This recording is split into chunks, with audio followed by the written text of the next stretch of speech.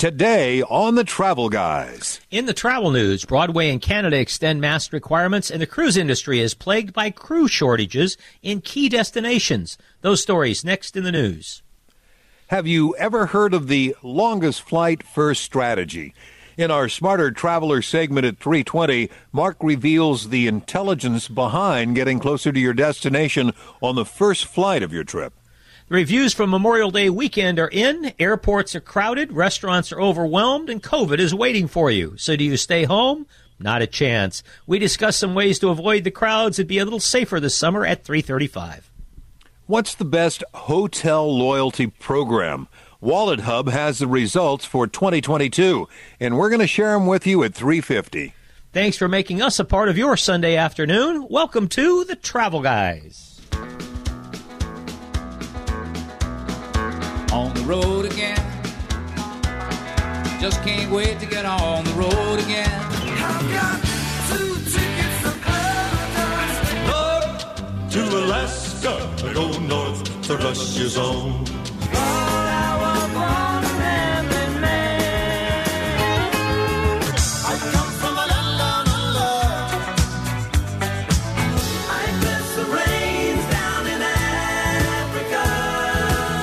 Kicks on Route 66. Let it roll.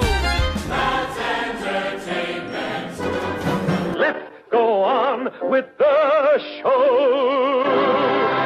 Hey there. Hi there. Ho there, my friends. How are you? Mark and Tom, the Travel and Entertainment Guys, brought to you by Sports Leisure Vacations with you. Don't forget, links to our special guests and all more things to make you a smarter traveler at TravelGuysRadio.com.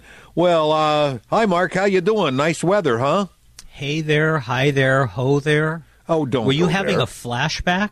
Isn't that the way that the Mickey Mouse Club started 100,000 years ago when we were both kids? Well, you know, most everything I say You had a flashback and do there. is a result of ripping something off that I either saw or heard. So Well, I just what the figured heck? it was in your brain there somewhere, and it just kind of popped up at that moment in time. Anyways, well, you know, I'm it was doing kind of fine. like this. Once I go hi there, and then once I said ho there, you know, I had to finish it.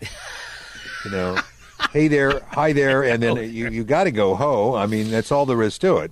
Hi. Anyway, nice weather. Got a little bit of rain. I had to roll back the rug underneath my gazebo and let it dry out from enough rain. It has now officially rained more in the month of June in Sacramento than it did in the month of January.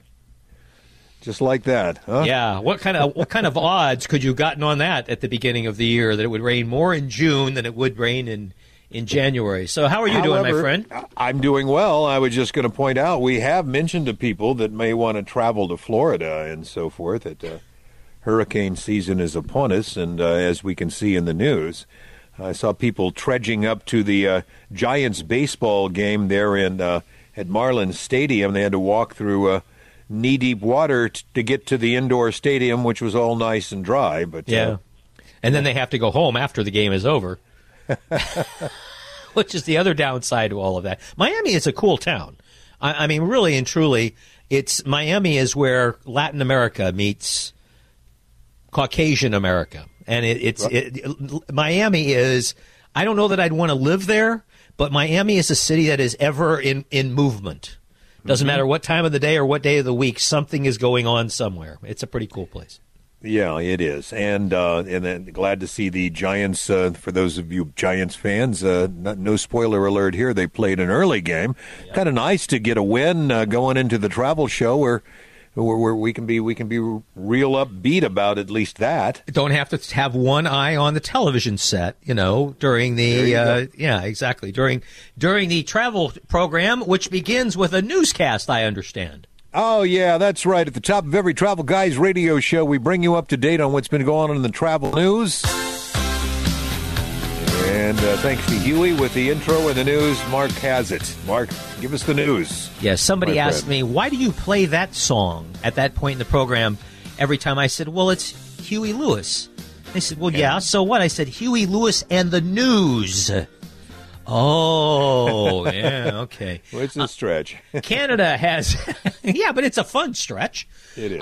Canada has extended their border restrictions through the 30th of June. If you're headed to Canada this month, what it means, you don't have to have a test to get into the country, but you do have to use something called the ArriveCAN, C-A-N app, to submit travel information, including where you're going in and your proof of vaccination and all that stuff. And it is possible that you could be randomly selected for instant testing as you cross the border. So that has happened to a couple of our travelers. Fortunately, they tested negative and were able to continue. So the challenge here, though, is that you still have to have a negative COVID test to get back into the United States. And that is proving to be a real challenge for some people, and also there's a cost attached to it, and you've got a time deadline. So, yes. They're not going to allow you to bring your own home test, use it, and show them on the spot. You've got to do a PCR, and you got to do it through them. Exactly. Is that the deal? Exactly. And as someone pointed out to me the other day, if you test positive for COVID, you don't want to test out with a PCR test because a PCR test will show you testing positive most likely for long after you have ceased to be contagious because it's still in your system. Anyways, did you hear the one about the traveler who flew to North Carolina with 23 pounds of cocaine hidden in his wheelchair? I saw a picture of his wheelchair on the news. It was a real cruiser. It was the big stuffed one. Was it the lump with cocaine? The big lumps that gave him away, or whatever made him think that you could get into the country with a wheelchair? It's creative, though. I have to hand that to him. Hospitality industry jobs are still below pandemic levels. The job report last week showed 390,000 jobs added, 84,000 of them in the hospitality sector, which was the largest number of any industrial sector. However, the hospitality industry is still down about 12% from the number of people that worked there at the beginning of the summer of 2019. My guess is that if you travel this summer, you'll probably notice that someplace along the way. A couple of weeks ago, we threw in a little news story. We were just talking about going to national parks and stuff this summer, and we said, if you go to national parks, there's a reason they call it wildlife. Yes. Because, stay away. And so here comes the AP report from yesterday. Bison gores Yellowstone visitor, tosses her 10 feet, park officials say. I don't know if it was a contest and, it was 10 feet or 15 feet. But anyway, the bison tucked her. Didn't she pass, I think, the bison she did. Her in. Yeah, she did. There you go, folks. Stay away from the wildlife. Got within 10 feet of the animal, and the bison jumped, gored her, threw her 10 feet in the air. She had puncture wounds, and anyway, so it really is wildlife. So if you're going someplace where there is wildlife, give them a little space, because if you don't, you could end up like the lady at Yellowstone. We mentioned Canada has extended their masking. Broadway has extended masks through the end of June. There are still some shows on Broadway that require proof of vaccination. So if you don't go online and check that ahead of time, make sure that you take your proof of vaccination with you if you're headed to New York to see Broadway shows. Crystal ships, remember Crystal Cruises that went belly up earlier this year? Yes. Yeah. What's the latest? The word comes that the Crystal Symphony and the Crystal Serenity will be auctioned in June. According to a report from the trade publication Maritime Executive, the ships, part of defunct Crystal Cruises, have been in Bahamas since the line ceased operations earlier this year. According to the report, the winning bidder would be notified by June 14th and would have a week to complete the transaction and take possession of the ships. You have a few bucks laying around. You're an old radio guy. I was wondering, do you have a price tag on that? I mean, I've always wanted my own cruise ship. I mean, they were bankrupt, so I'm thinking you could probably pick them up for $15-20 million. Yeah, it's got to be a really depressed price. But the only thing is that you've got to go there and haul the damn thing away within a week. So if you don't know how to drive a big cruise ship, you better take a captain with you. That would be my thought. Good idea. Cruise shortages, we mentioned this in the headlines, are becoming a problem for cruise lines.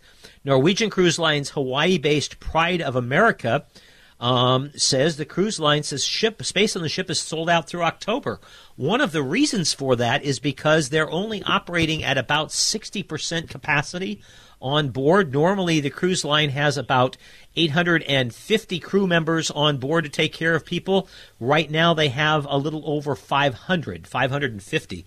So they are limiting capacity on their ship. Carnival says that they are limiting capacity on 3 of their ships due to a lack of crew members. So it's the cruise industry is having a little bit of an artificial demand situation here, because you go to sail on your favorite ship or your favorite itinerary, you might find that it's sold out, not because so many people have beaten you to it, but because they don't have enough help to be able to run with a full staff of crew members. So, I'm thinking if you're going on a cruise, why not go on a ship that's half full?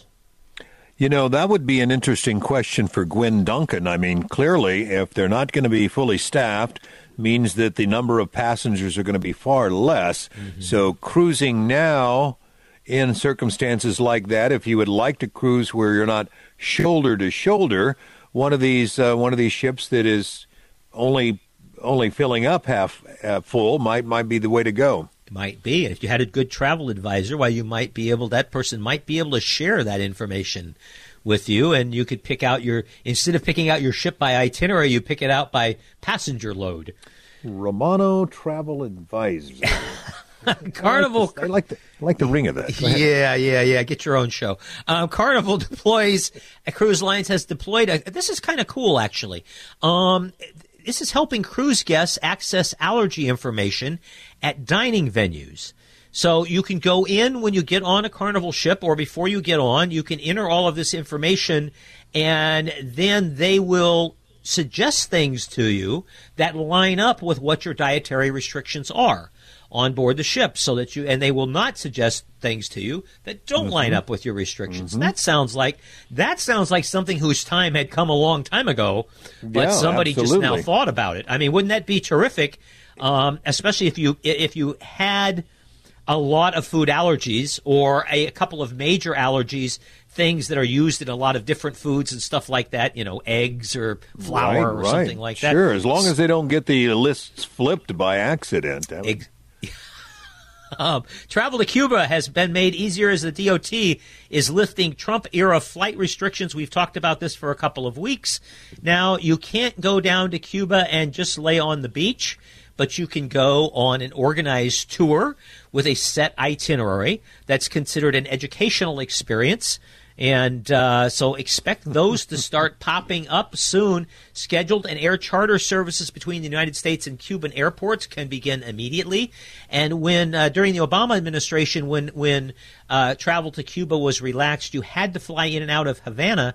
Now there will be 9 different Cuban airports that you can fly in and out of. So that's kind of interesting. I would like to read some of those applications by young guys and gals who claim that they're on an educational trip to Cuba and to explore the local natives or whatever, and still end up on the beach. Yeah. Here is something kind of fun. This doesn't have a heck of a lot to do with travel, but it has to do with cars, so I thought I could slip it in. Tomorrow night, West Wind Drive-In Theaters, which has locations in California, Nevada, and Arizona, is hosting a $5 admission night with $1 prices for children from 5 to 11, only tomorrow night to celebrate the 90th anniversary of drive-in movies.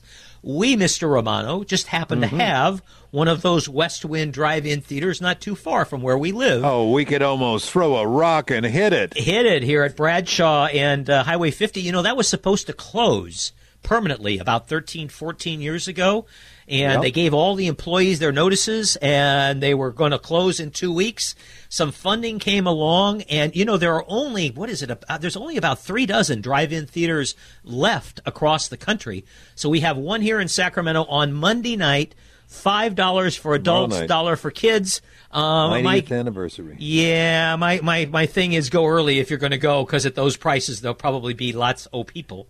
Yeah, I bet there will be. It ought to be a lot of fun. Cool. 90 years of drive-in movies. I wonder how many children got their start at drive-in movies, Yeah, that's a good question. I'm sure many. conceived during the second half of whatever was going on. Yeah, there. Anyway, that'll be the call-in portion of the back half of the show. Not today. Not today. We'll let you know when. That's your travel news for today. Road tripping with my two favorite airlines. Fully loaded with Hey, it's Mark Hoffman, Tom snacks and Romano. We are the supplies. travel and entertainment guys, brought to you by Sports Leisure Vacations. Mark, what is the logic here of longest flight first strategy? We've talked about this before, but for the listeners that were not necessarily tuned in when we did, why don't you run this by them and tell me what your thoughts are? Well, I kind of sort of agree with it, although it would create some interesting itineraries. For example, San Francisco has a lot of nonstop flights. Sacramento has a growing number, but not nearly as many as San Francisco, both the domestic destinations and international destinations. So taking a domestic destination here for a moment, let's pretend you're going to Milwaukee. And so there are lots of ways to get to Milwaukee, but one of them would be to fly to the closest hub airport, which would be Chicago. Milwaukee is to Chicago as Sacramento is to San Francisco, basically. Okay. So you're most of the way there. You're most of the way there. And so if you flew to Chicago and your connecting flight to Milwaukee got canceled, there are connecting flights to Milwaukee every couple hours. And there's not only United flying from Chicago to Milwaukee, there's American flying from Chicago to Milwaukee. So there are a lot of ways to get there.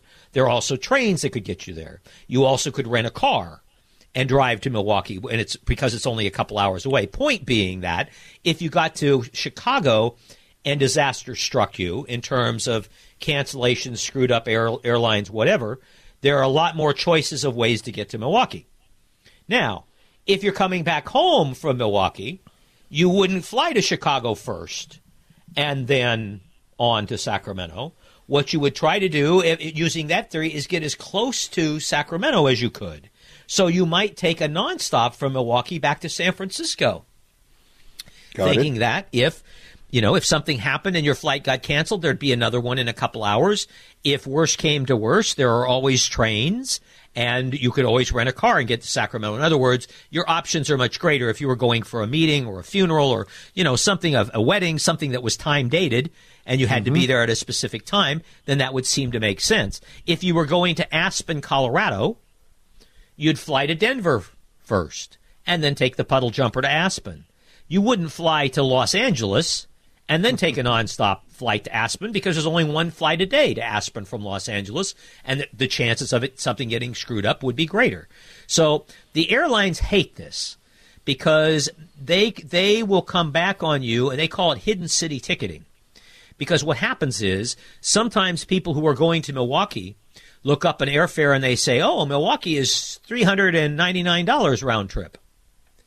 But Chicago is $499 round trip. So why would I not just buy a ticket to Milwaukee, get off the plane in Chicago and walk away, throw away that part of the ticket? You'd have to have 2 one-way tickets because if you threw away the flight to Milwaukee, they'd cancel your return trip. So you buy the ticket, you never get on the plane to go to Milwaukee. Coming back home, you come home out of Chicago and just pay the higher fare. So the airlines are aware of that, and so they are very careful they watch people. They have algorithms that will identify that you're doing that. But nonetheless, there's nothing wrong with the idea of flying to the closest city to get as close to your destination first. This is particularly good when you're going overseas and also on the outbound part. On the return part, you're a day late getting home unless you had something important. You probably don't really care. But on the outbound, you've got a cruise to catch, you've got plans for your vacation, whatever. So once again, if you're flying to someplace in Germany, you fly nonstop to Frankfurt, and then you take a connecting flight on because, again, you've got more choices. So it's just something. Travelers United had an article about this last week, and I think it makes some sense. Now, you mentioned that there are some downsides to this. What would those be? Well, the downsides would be if you get to where you get to that real close place and then you decide to rent a car. Now you've got what I was just talking about. You've got that hanging Chad out there. You've got part of an air ticket that you didn't use, and the airline is going to cancel the rest of your ticket.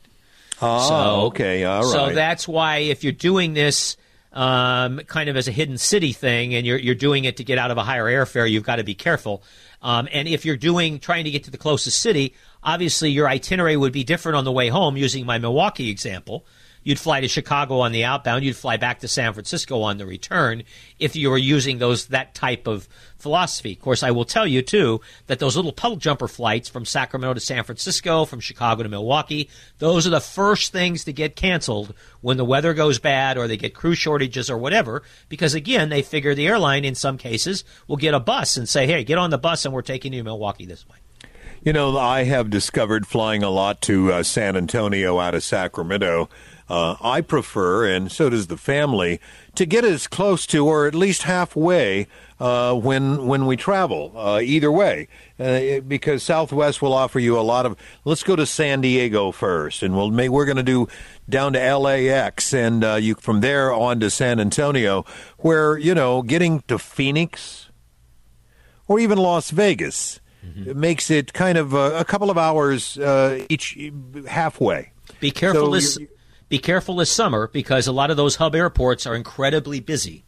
So in the off season, not so bad, but in the summer, yes, and going around your elbow to get to your rear end is not always the best idea. When in the summertime, 2,000 flight cancellations alone last weekend.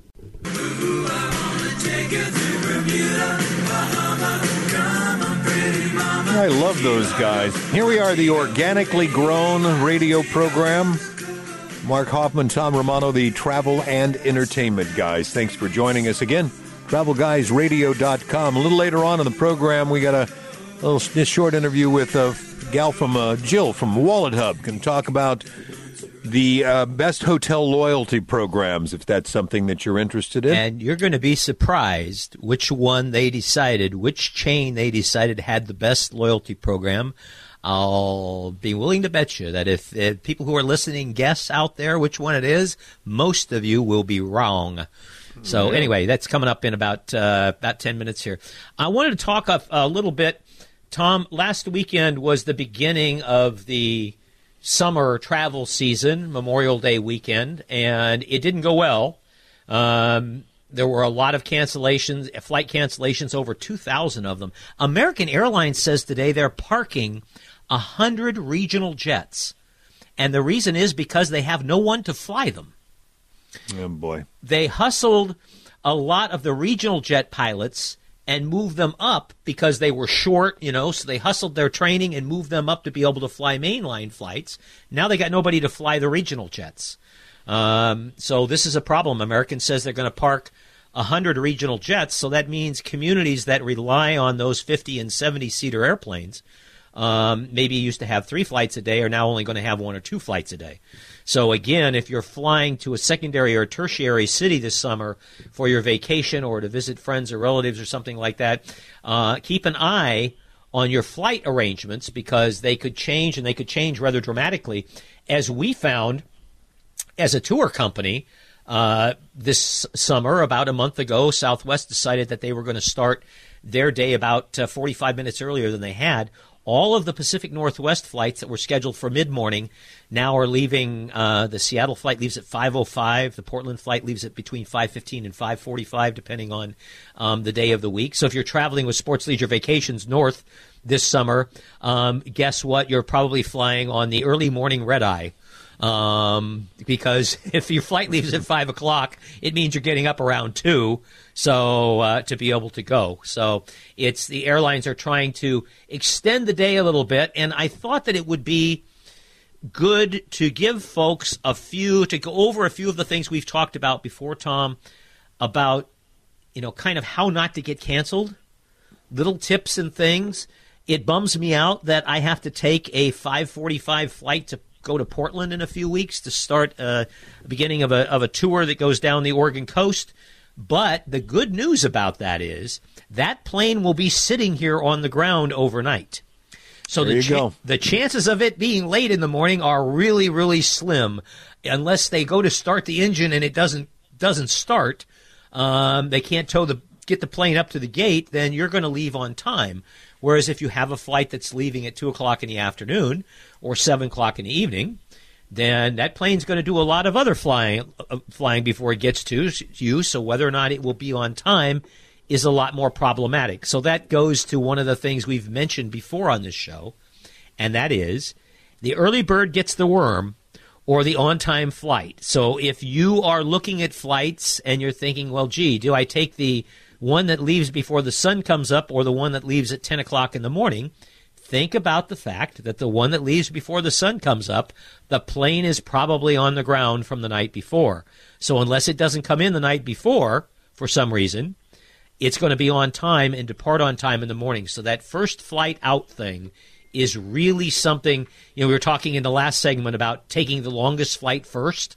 Well, that first flight out thing is kind of a hidden thing that most people don't think about in terms of getting a flight that's on time. Plus, you're more likely, if you're connecting, your connecting flight is going to be earlier in the day, so less chance that it can be that it can screw you up. Also, if your flight does get canceled, a lot of folks would say, well, I'll just sit here and wait, and in a few minutes my phone will beep, and the airline will tell me that they have rebooked me on something that will get me there fairly close to when I had hoped to get there. Maybe so, but maybe not. Experts used to say, just wait for the airline to book you. Now experts rebook you. Experts now say, when your flight is canceled, get on the phone, get on your app, get on whatever it is, and start looking for replacements, because you can't. That next flight that goes is being quickly booked up by people who are at the counter, who are on the phone, etc. And indeed, if you just sit there and wait, you may find that your arrangements aren't quite what they could have been, especially if you're not a status flyer within that airline. Now, in regards to COVID, and people are trying to decide, well, should I travel? Should I not travel? What's your advice? Well, I went a couple weeks ago to Hawaii.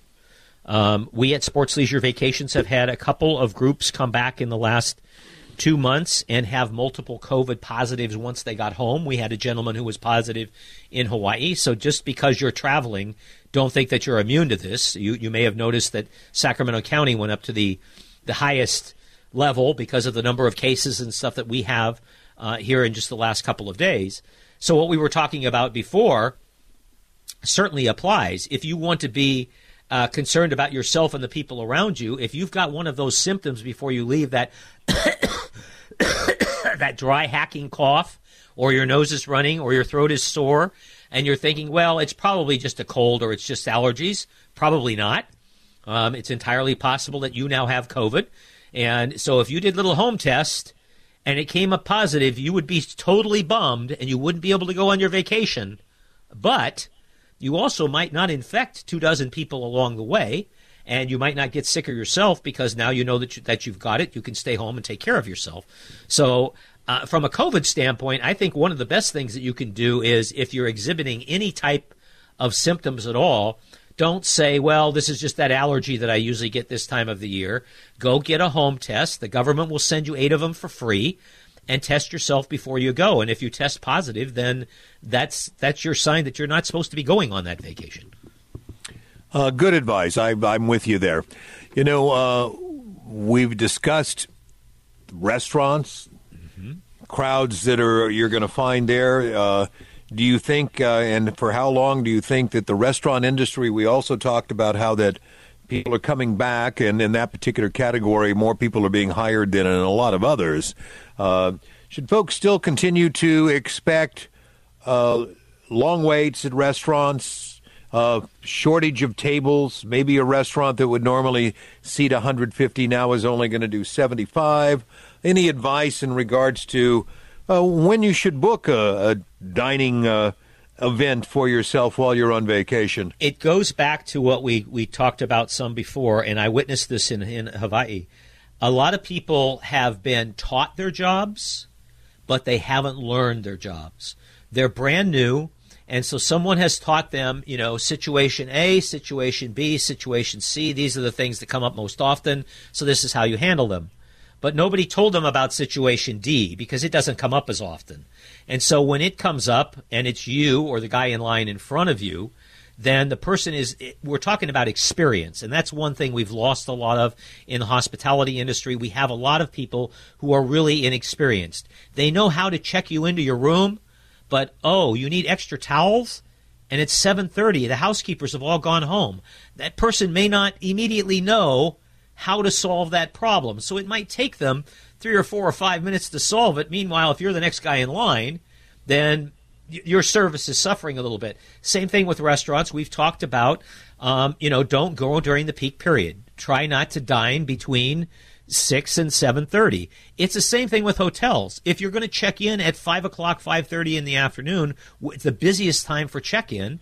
If the hotel's down a front desk person, then it's going to be a lot slower. But if you maybe went and checked in at 4 o'clock and then went and ran that errand, or ran the errand or went and had dinner first and then came back to the hotel and checked in at 7 or 7:30, you might find that the lines would be a little shorter. Here's another thing to think about. We talked about, and you mentioned, the hurricane season has started now. The first tropical storm is making its way through Florida as we speak, causing flooding and stuff like that. There are going to be worse storms. Think about this. If you're thinking about going to the southern part of the country, not only is it as humid as hell for the next 3 months, but your chances of running into a big storm are definitely increased. So if you don't have to go at that time of the year, then go at a different time. Or at the bare minimum, be watching the weather forecast. Because if you're moving into something like folks who were headed to Miami this weekend, if you followed the weather forecast, you would have known there was a pretty good chance that something was going to happen to you when you get there, or if you had a connecting flight in Miami, being able to get in and get out might be problematical. So, again, it's amazing how many people say, well, I'm flying to Atlanta the 1st of September. Well, the 1st of September is the peak of the hurricane season. If you don't have to go then, why would you go? So, again, it's a little bit of homework and a little bit of that F word again, flexibility, being willing to understand the fact that some of the people in the hospitality industry are incredibly overworked at this point. They are probably not as underpaid as they used to be, but they're incredibly overworked. So you may have to, grin and bear it, or suck it up, or just say, well, service isn't as good as it usually is here.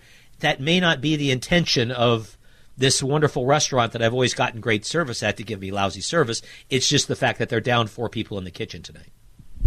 There you go. And, of course, we talked about how if you need to cancel because of bad weather, a hurricane, and you got a hotel and a stay and whatever it may be, a cruise would even be worse, once that hurricane has got a name, the opportunity to cancel because of it goes out the window. So if you're going to do it, you're thinking it's going to be bad, whatever, check with your travel advisor and cancel before it's too late. And remember, one last tip here before we go is there are some slow days to fly.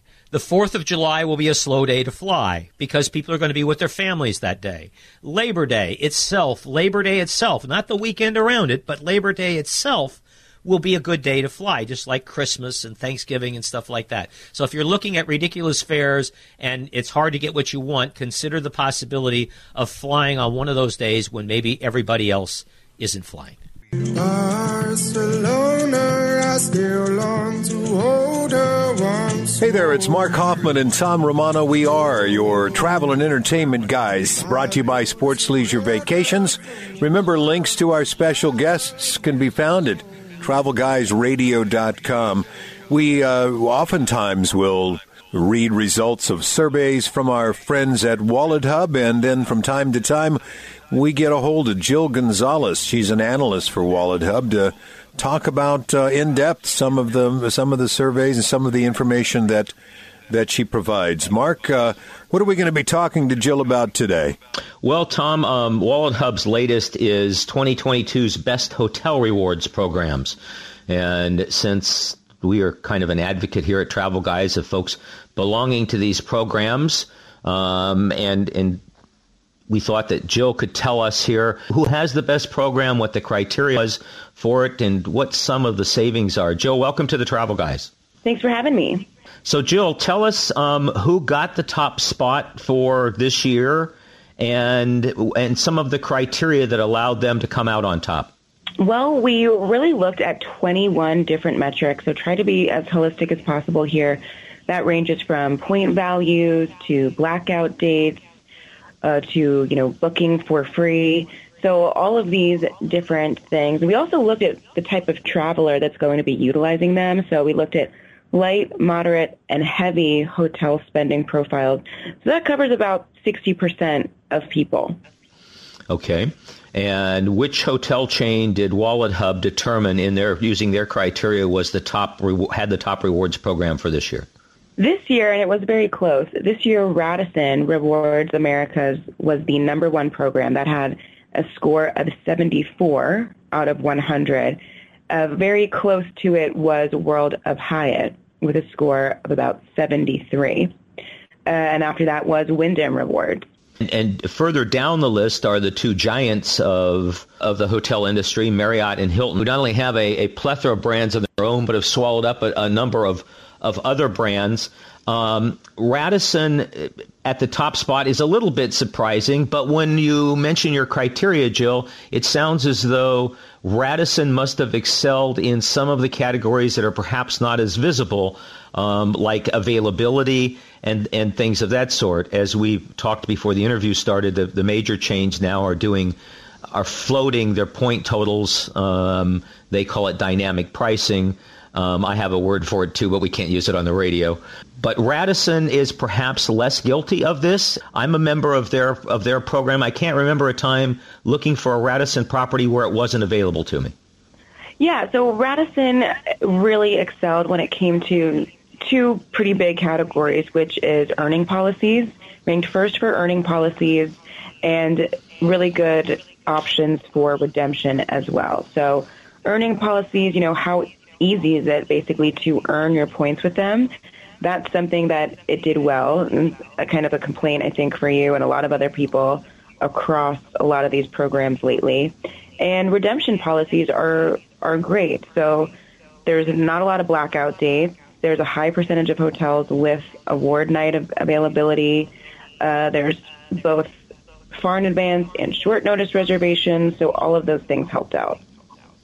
Well, and it doesn't help to pile up all those points and then go and find out that, the event that you wanted to attend or something, either the points have been blacked out, free rooms have been blacked out for that time period, or they've been elevated to such a large point total as to eliminate any real value, the number of points that you have to use in order to get free rooms. WalletHub says that hotel rewards programs save their members money. All of us like to save money when we're traveling. How much savings and where do those savings usually come from?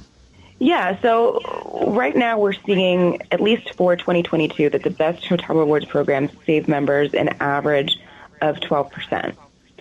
So a lot of that comes from essentially your value. For instance, Wyndham Rewards offers up to around $13 in rewards value per $100 spent. So that's kind of at the height here, what we're seeing. And a lot of that is just due to, again, any type of perks that you're getting or usually free rooms. Our special guest is Jill Gonzalez. She's an analyst for WalletHub here on the Travel Guys. I can see here from some of the information that you sent me that WalletHub breaks it into a light traveler, a moderate traveler, and a heavy traveler in terms of how much spend you might have over the course of a year with a hotel. And of course, those of us who use, as a tour operator, we use a tremendous number of hotels.